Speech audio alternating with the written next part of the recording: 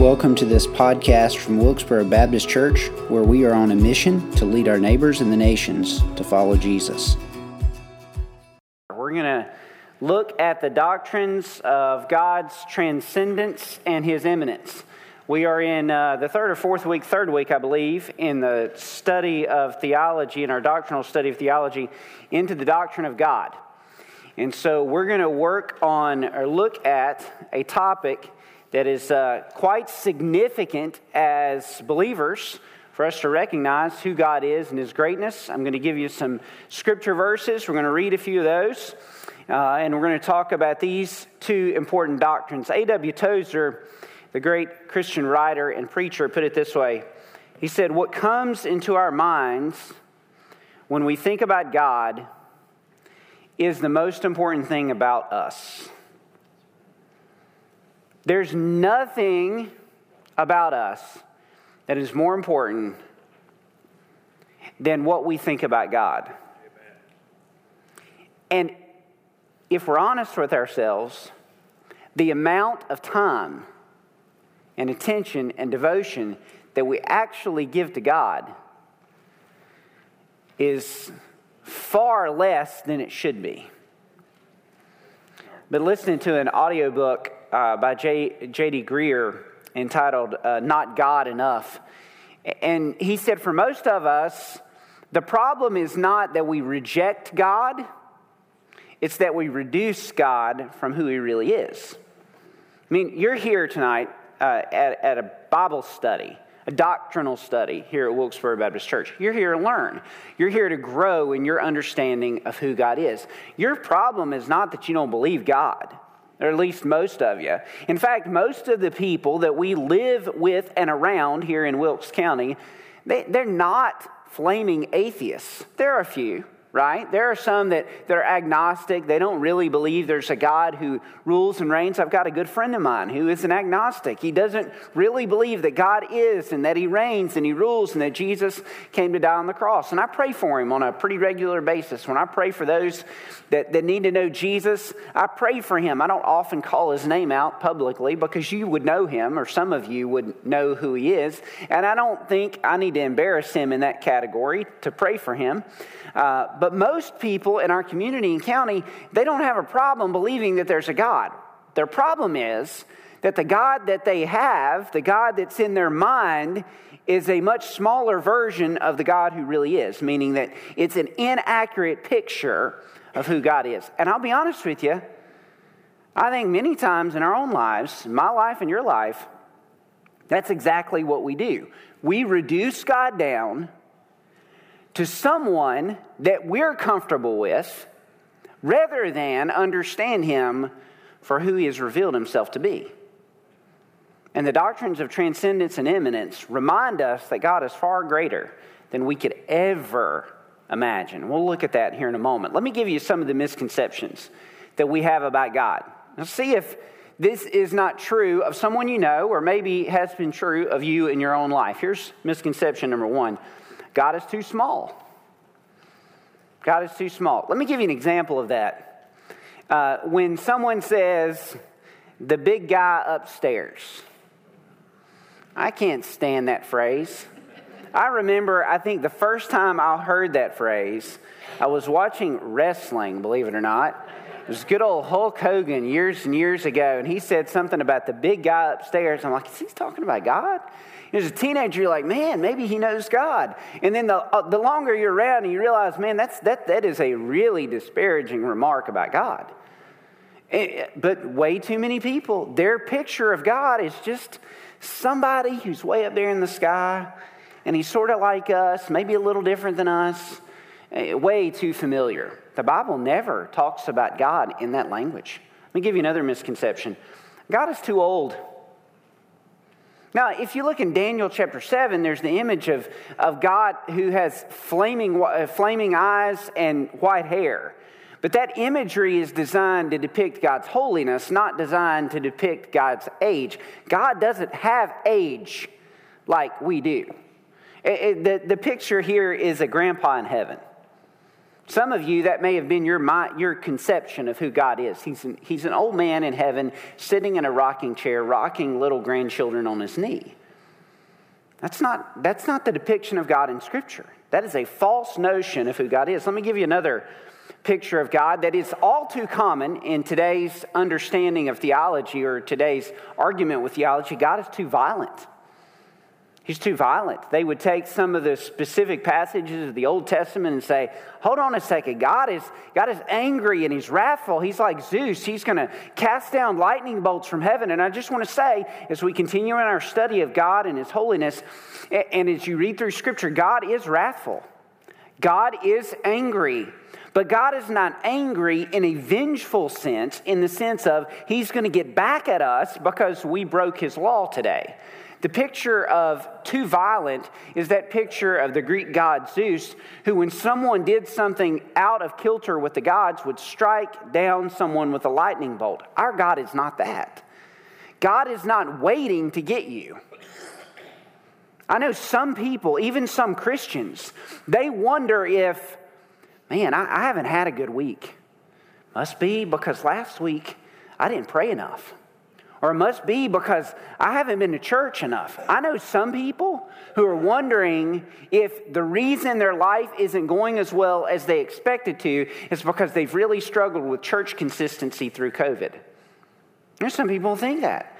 That's not God. God is not a God waiting to get us. God is a God waiting to receive us. Now, waiting to receive us based on his invitation, based on his pattern. We can't come to God on our own, through our own means and righteousness, but he's not too violent. Let me give you another picture of God. And this is in contrast with the violent God of the Old Testament. God is nice now. And this is those who would create some kind of difference between the God of the Old Testament and the God of the New Testament. I really like how J.D. Greer kind of posed this kind of tendency in the book I referenced, Not God Enough. He talked about the fact that some people want to say that the Old Testament God was the toddler God who pitched temper tantrums, while the New Testament God is Jesus who grew up and he's nice to people. That is not the Bible.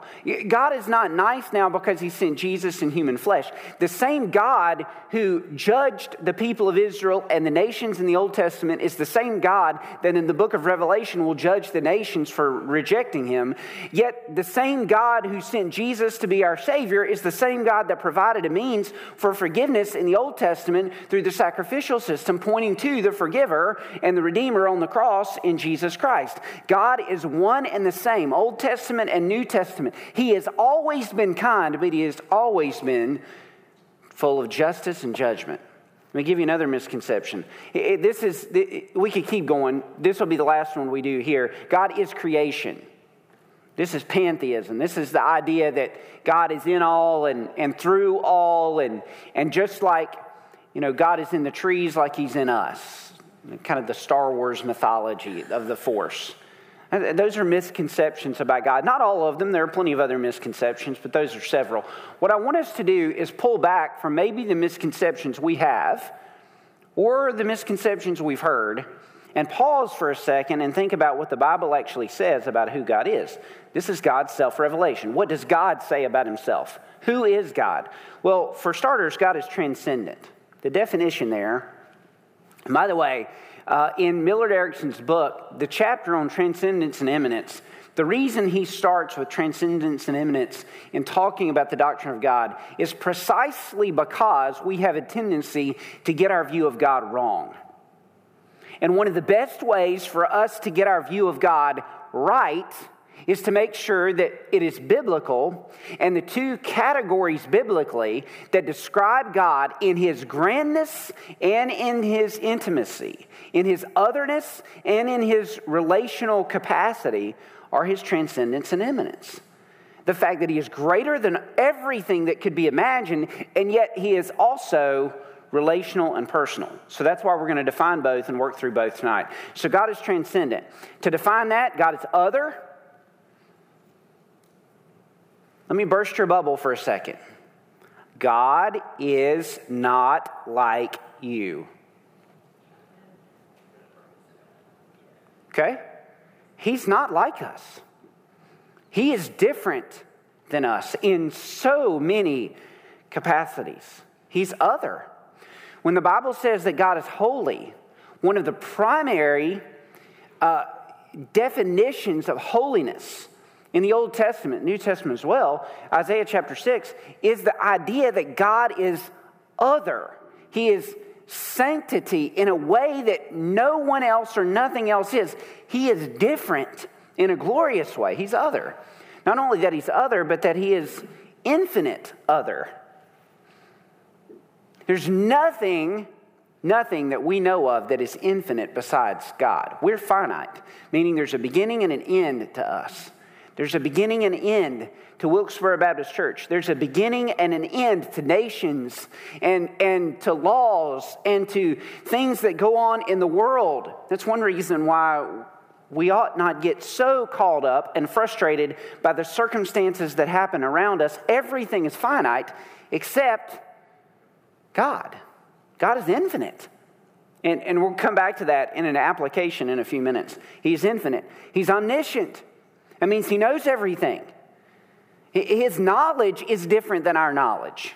Our knowledge is based on what God has revealed to us or based on what we can study and learn. God's knowledge is perfect and he knows everything. There was never a time when God needed to learn. Okay? He knows everything. He's omniscient. He's omnipotent.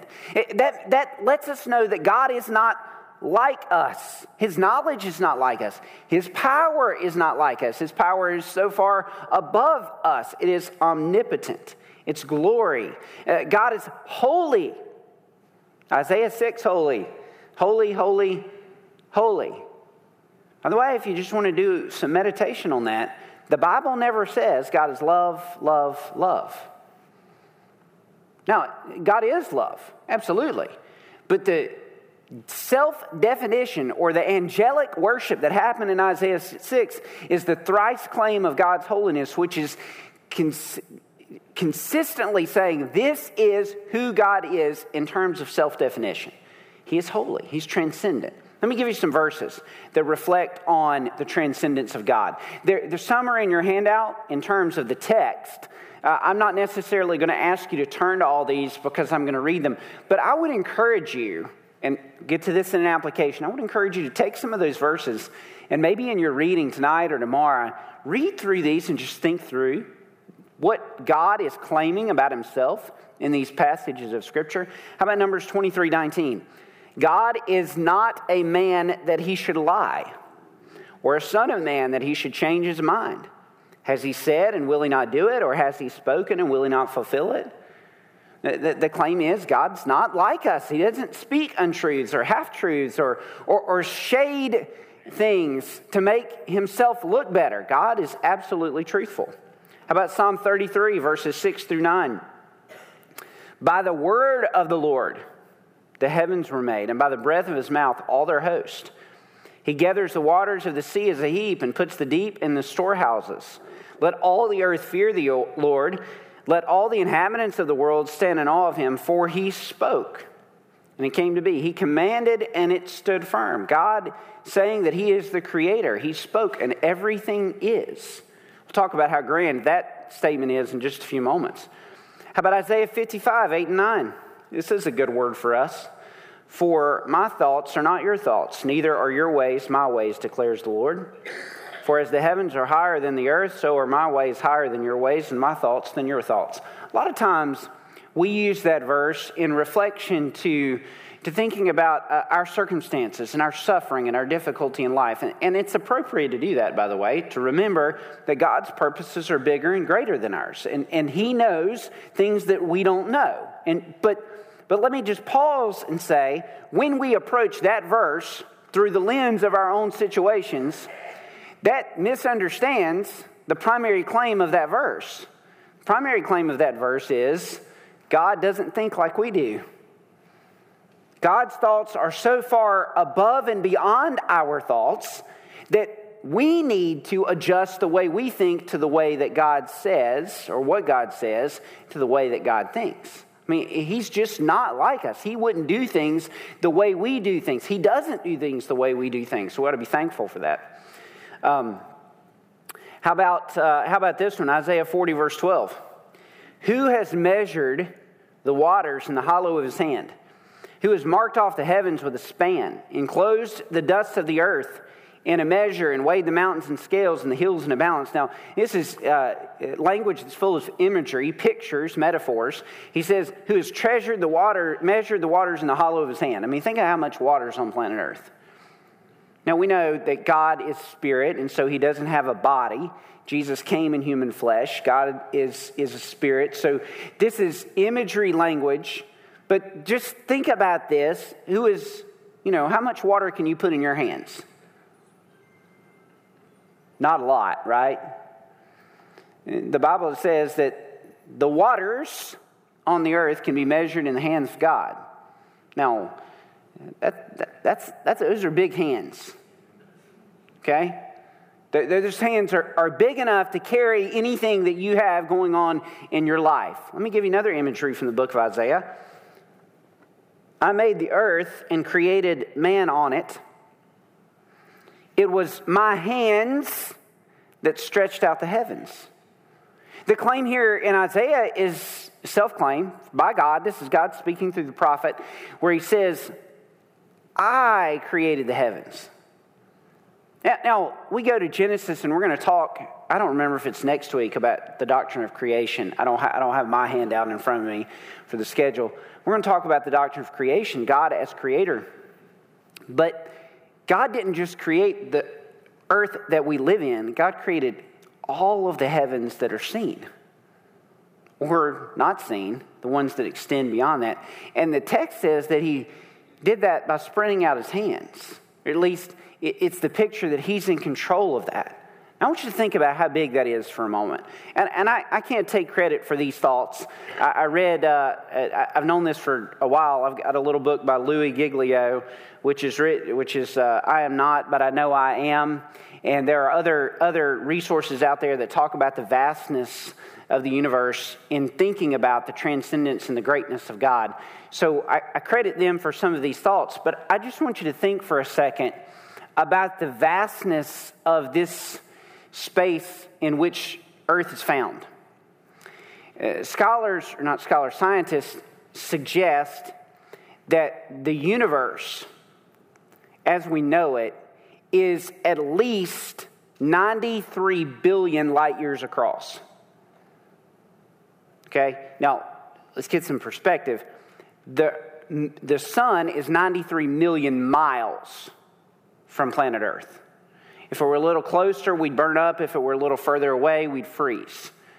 Earth is placed in that perfect space where life can happen. Scientists call it the Goldilocks zone of planets. But we're in that perfect space. That means it takes 8 minutes for the sunlight of the one star in the Milky Way galaxy that's close enough to Earth to give us heat. It takes 8 minutes for sunlight to get from the sun to Earth. 93 million miles from Earth to the sun. The universe is 93 billion light years across. A light year is how fast light travels in a year, going more than 186,000 miles per second. 108? You got that math in your head? It's a little bit. I'm not a math guy, okay? I can just read numbers. But I know these are big numbers. So a light year is how far light can travel in a year, moving at 186,000 miles per second. Light travels, get this, 5.88 trillion miles in 1 year. Okay? Tracking with me? Our galaxy is between 100,000 and 130,000 light years across. That means if you could get in a spaceship and travel the speed of light, Star Trek or Star Wars, you pick your sci-fi fantasy spaceship. But if there was a spaceship that let you travel the speed of light, okay, it would take you 100,000 years going light speed to cross the Milky Way galaxy. It's one galaxy among billions of galaxies across an ever-expanding space. just for a little perspective, human history on planet Earth, I'm talking about world civilization. I'm not getting into the debate of how old the universe is and millions of years or billions of years or hundreds of thousands of years. Simple human history, civilization history, 10 to 15,000 years old. Now, some would argue that there are civilizations that go back further than that, but when you're talking about the history of civilization in the ancient world, Egypt and Sumer and all of that, you're really talking 10 to 15,000 years of civilized history. Okay? That's all we're talking about. I mean, you and I are going to live, I'm 41 years old, I might have another 30 or 40 years in me. There's no way any of us could ever travel across even the Milky Way galaxy, much less even consider traveling the 93 billion light years across our galaxy. And scholars and scientists are pretty certain that the universe is continuing to expand at ever-increasing rates. Now, we're going to get into the doctrine of creation another week, but an expanding universe assumes something. It assumes a beginning point, which is a fascinatingly accurate argument for the fact that someone or something began the universe as it is expanding. Some scientists would say the universe may be infinite, but that's ridiculous. If you've got something expanding, it can't be infinite because it had a starting place. It just doesn't fit philosophically in terms of an answer. But here's what that means for us in terms of transcendent. I hope you realize that on planet Earth, this tiny little planet, in this backside of nowhere Milky Way galaxy, in this massive space in which we live, that the Bible says God spread out the host of heaven. When it talks about host, he's talking about stars. He's talking about galaxies. He's talking about planets and solar systems. That's what he's talking about when he spread out the host. We're one person, or you're one person, I'm one person, on a planet of 7 billion people in this tiny little planet, in this tiny little backside of nowhere galaxy, in a universe that is massive. And the Bible says God just spoke it into existence and spread it out by his hands. The doctrine of transcendence is designed to remind us how small we are, in light of us acknowledging that God is far, far, far, far bigger than we could ever imagine. There's not a person in this room that is guilty of thinking too much of God. Can't do it. It's impossible.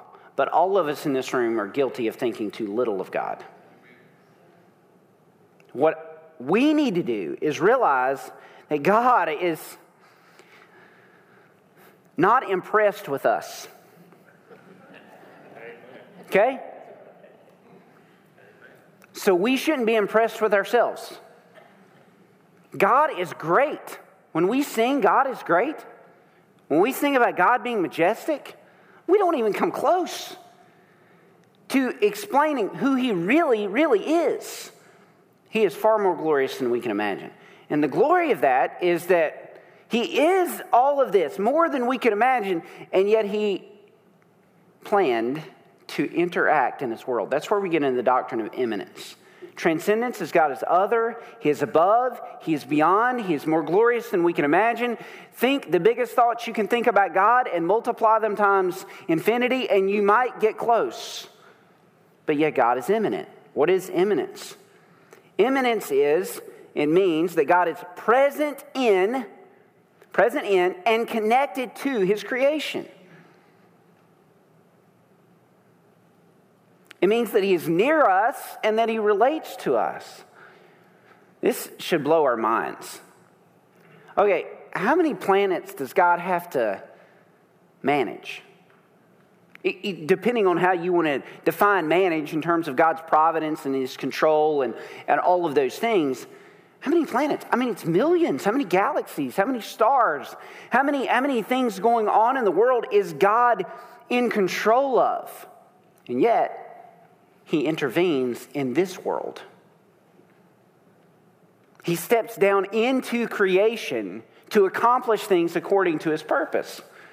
Now, a couple things about that. As Christians, none of God's interventions in the world should ever bother us or should ever shake our faith. If God can speak all this into existence, having Jonah be swallowed by a fish, or parting the Red Sea, or sending flies and frogs on Egypt ought not bother our faith at all. Okay, I may not be able to explain how all of that happened, but okay, hold on a second. If God can speak it all into existence and He's in control of this ever-expanding universe, the smallness of God deciding He's going to send an extra, few billion flies to Egypt shouldn't bother me one bit. You say, but I can't explain that. I can't make sense of that. I can't describe how that could be. Folks, this is not new to me. I don't remember who the first person was who said this, but if God were small enough to be understood, He wouldn't be big enough to be worshiped. We're not going to be able to wrap our finite minds around all of the activities of God in our world. We're just not going to be able to do it. I'm not saying stop trying to understand God. I'm just saying realize that you're not going to be able to understand all there is to know about God, and that should be okay. Because God is far greater than that. And yet, God steps down into creation, intervenes in creation, and wants to know His creation, in that He wants to know us. Now, this is not pantheism. Pantheism is Eastern mythology. Pantheism is the idea that God is creation, like the Star Wars myth, the Force, that permeates all things. That's not biblical theology. That is bunk. God is not present in this room, in the physical presence of this room, in the sense that He indwells the seats and He's in the wood. That's not the way God intervenes in the world. He's not in creation. He's not creation in the sense that creation is God. He's separate from creation, but He steps down into creation. Let me show you some verses that speak of this. Genesis 3.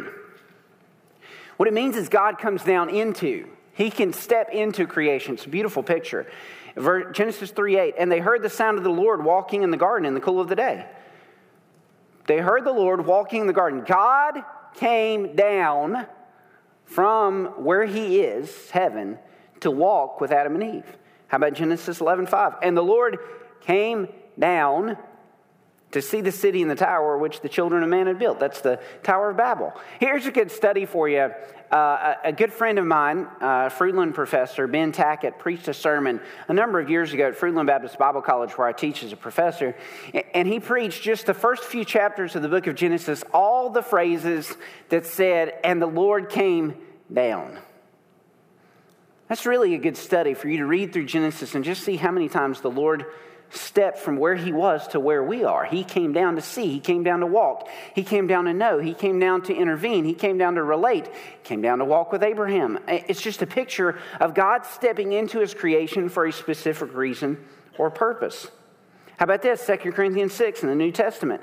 The Lord says, I will make my dwelling among them and walk among them, and I will be their God, and they shall be my people. God steps down into His creation to make a people His people. He did that in the Old Testament with the people of Israel. And guess what? Today, we are God's people. Not in the same definition way that God called out the people of Israel, but we, the church, are God's people. He's grafted us into His family. We are His chosen race, 1 Peter says. We are a royal priesthood. He stepped down to make us His. How did God do that? His immanence. He stepped into creation. He stepped into, and ultimately He did that through the person of Jesus Christ, which we'll get to the doctrine of Jesus in several months. Acts chapter 17. Paul preaching a sermon to the Greek philosophers, the Areopagus in Athens. He put it this way. And he made from one man every nation of mankind to live on all the face of the earth, having determined allotted periods and the boundaries of their dwelling place, that they should seek God and perhaps feel their way toward Him and find Him. Yet He is actually not far from each one of us. For in Him we live and move and have our being, as even some of your own poets have said, for we are indeed His offspring. Being that God's offspring, we ought not to think that the divine being is like gold or silver or stone, or an image formed by the art and imagination of man. The times of ignorance God overlooked, but now He commands all people everywhere to repent, because He has fixed a day on which He will judge the world in righteousness by a man whom He has appointed, and that is Jesus Christ. The picture is God's not far from each one of us. The beauty is that while God is so far above us, he gives us the privilege to know him through Jesus whom he sent, that God might show himself to us. God is transcendent and God is immanent. I've given you a quote on your handout from Robert Latham in his book on systematic theology. And I want you, if you're taking notes or if you've got a pen in front of your hand, there are some places I want you to underline in this quote that I'm going to read in front of you, because this is a fascinating kind of tie-in to God's transcendence and his immanence. The central purpose of revelation, that is God speaking his word to us, is gracious, that is to bring us salvation.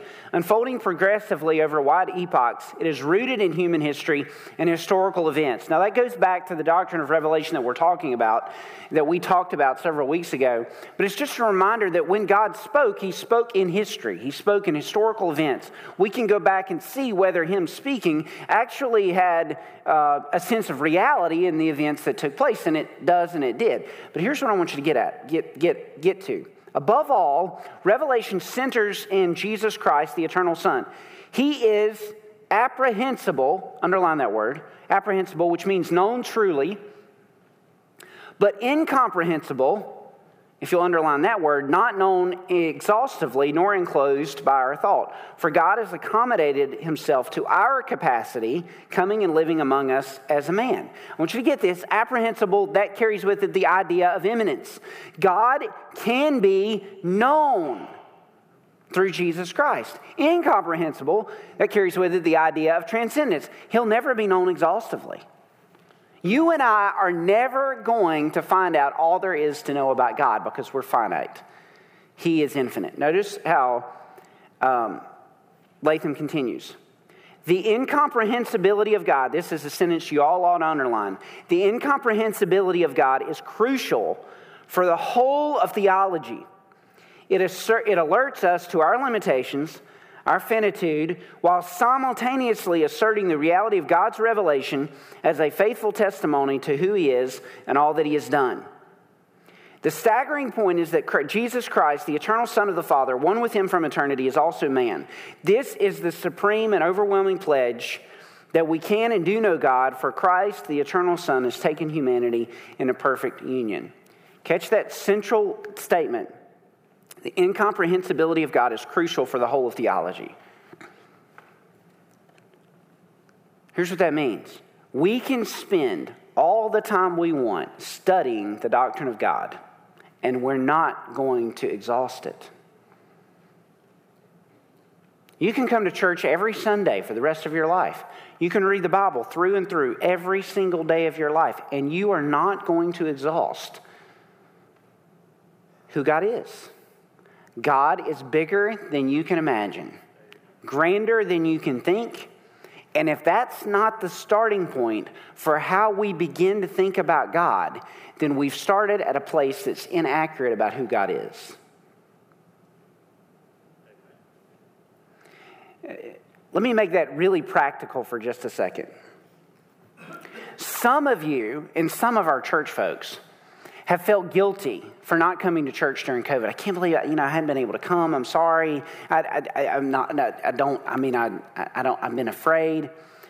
Let me just pause and take something off your plate a second. You do not need to come to church to make God happy, or come to church because God's got some kind of heavenly ledger tracking the number of Sundays you came or the number of Sundays that you missed. God doesn't operate like that. Do you know why we need to be here worshiping God at church? You know why? It's not because there's some kind of heavenly track record for your soul. It's because God deserves the entirety of our attention. And when we gather, whether it's a Bible study like this on a Wednesday night or whether it's a Sunday morning with the gathered congregation of people, when we gather, here's what we do. We pause and say, God, you are far more than I could ever imagine, and this hour is devoted to focusing on you. I'm not going to focus on anything. I'm going to focus on you. The reason worship is important, the reason attendance is important, the reason celebrating God is important has nothing, really, it has nothing to do primarily with you. It just doesn't. It's not about us. It's about Him. It's us reminding ourselves that we're not who this world is about. It's us reminding ourselves that it's about Him. It always will be about Him. It always has been about Him. It ever will be about Him. And when we gather and sing that, even as short as that falls of who God really is, when we sing Majesty or How Great Is Our God, we didn't come close. But we at least told ourselves, sang to ourselves and sang to God who He is, sang truth. Even if it's not exhaustive truth, it's true because it's repeating what God has said about Himself. It's true, and we need that.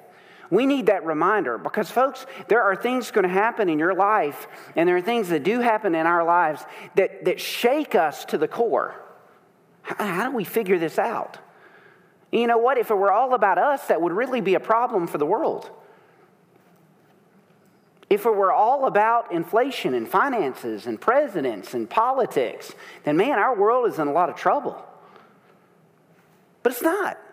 I mean, all that stuff, does it affect us? Yeah, but it's not. Our world's not about that. God spoke our world into existence, and He came down in our world to get to know Him. So what? There's nothing more important than you and I could do. Nothing than know the God that has revealed Himself to us in Scripture. Let me give you some takeaways and some practical applications. Takeaway number one, God's transcendence and immanence should humble us and lead us to regular worship.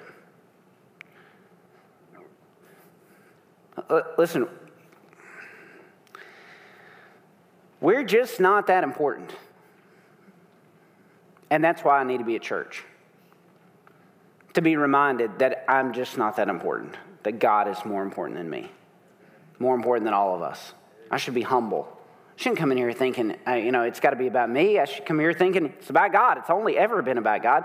And that should lead us to praise God accurately for who He is. And when we miss that, and we do, all of us are guilty of that. When we miss that, here's what we miss. We miss understanding God rightly. We miss it. And when we miss that, here's what we miss. We miss what God invites us to do, which is be in right relationship with Himself. That's where it has an effect on us. He transcends us. Theology that gives us an accurate picture of God and ourselves rightly humbles us. It kind of puts us on the place that we should be. Isaiah 6:2. The one to whom God looks is the one who fears Him, the one who trembles at His word, the one who's humble, the one who recognizes that He is not. That's the kind of people that we ought to be. Let me give you a practical application. At some point today or tomorrow, pause for a moment at least, maybe for longer, should be for longer, but pause and just ponder how great God really is. Take a moment or take several moments or take minutes, or if you can pull it off, take a day away from work. Take a period of time. Some of you that God has blessed to be entering into this stage of retirement where you don't have the regular requirements of answering to a boss or a time clock. God has given you a space and a time in your life where you know what you can do? You can spend more than a moment and just ponder the greatness of God. And let me just tell you, there's not a thing you can do that is more glorious and wonderful nor more practical for your Christian faith than pausing and pondering the glory and the greatness of God. So take a moment or several or days and just pause and ponder God. Here's takeaway number 2. God's transcendence and immanence mean that He is both infinite and personal. Listen, He is above us, beyond us, more than us. He is other. He is not like us. He is infinite. He is far greater than we can ever imagine. We're not. Yet God is personal. He sent Jesus in human flesh that we might interact with, relate to God. It should astound us that the God who created everything even knows us, much less invites us to know Him. Some of you have met famous people. There are no famous people when compared to God, but nevertheless, some of you have met famous people over the years, and some famous people are really down to earth. And some famous people are jerks. They're kind of impressed with themselves, right? The only person who should ever be impressed with himself is God.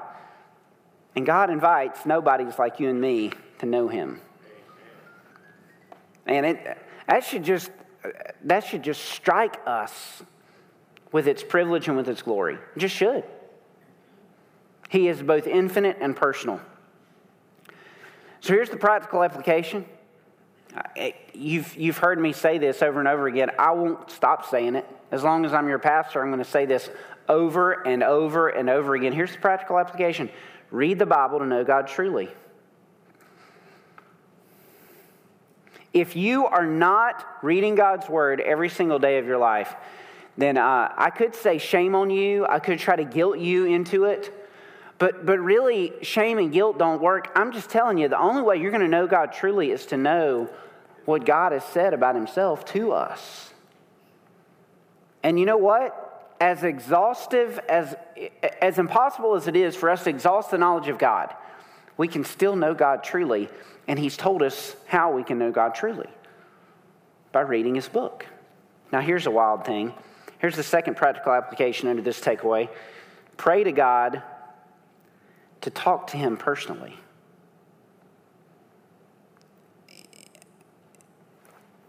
When we pray, God hears.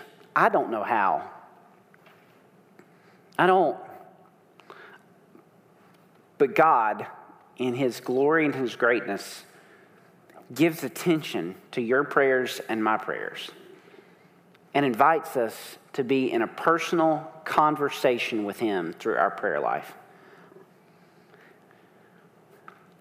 I think some of us are going to be embarrassed one day when we meet God in heaven in that face-to-face moment. And we think back at how many opportunities we didn't take to consider him, and yet we considered all this other stuff that doesn't matter.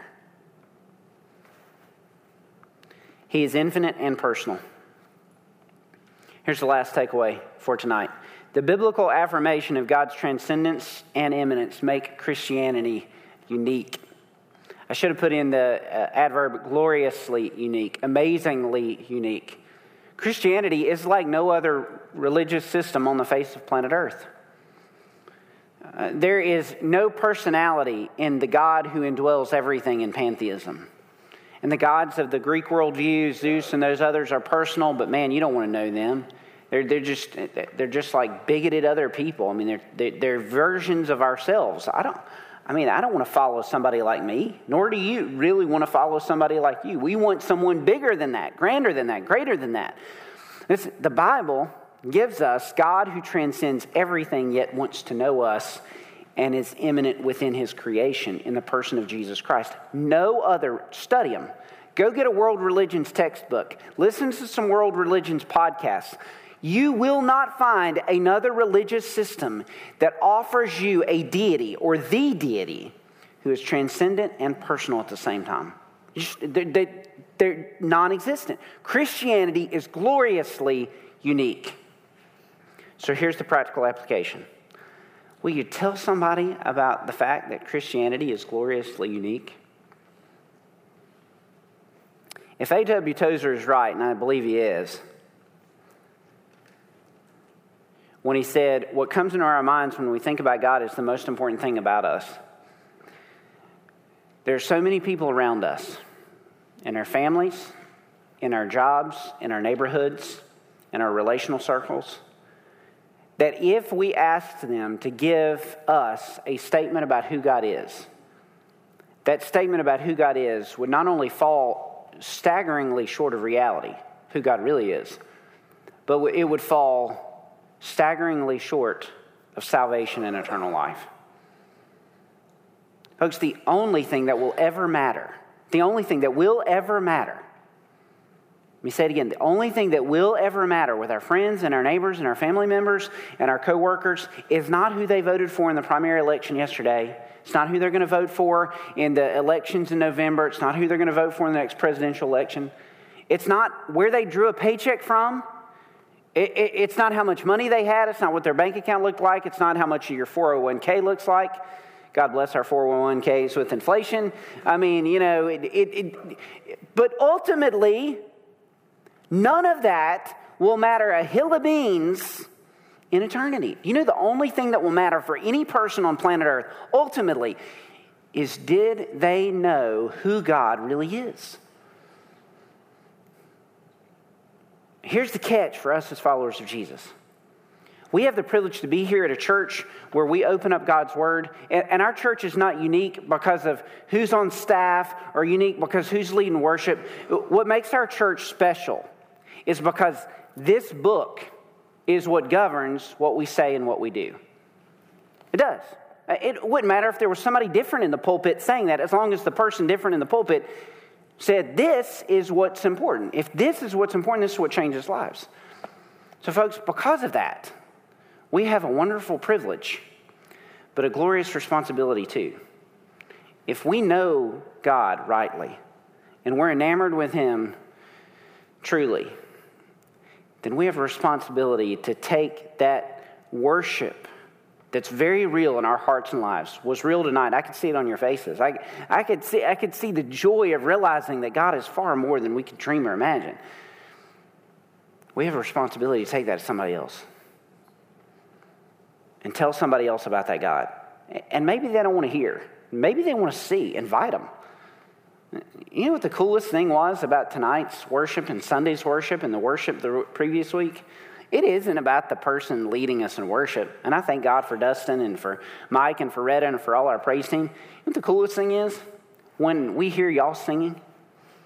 You know why? Because it means we as a congregation are testifying that this God is real.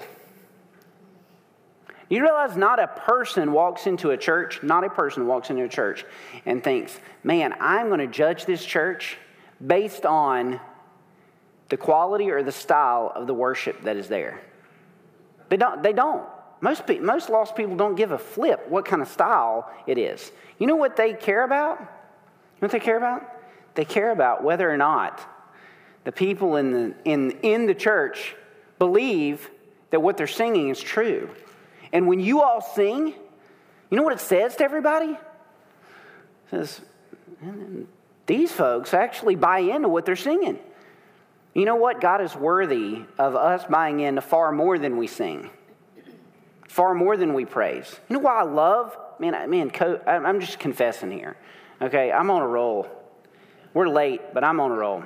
You know why COVID was so hard for me and for us as a staff? Because I looked out and I didn't see anybody here. And I knew you were watching at home. And I heard about it, and we could, but I didn't see it. I didn't see your faces. I didn't see what God was doing. You know why I love people being here in our worship service?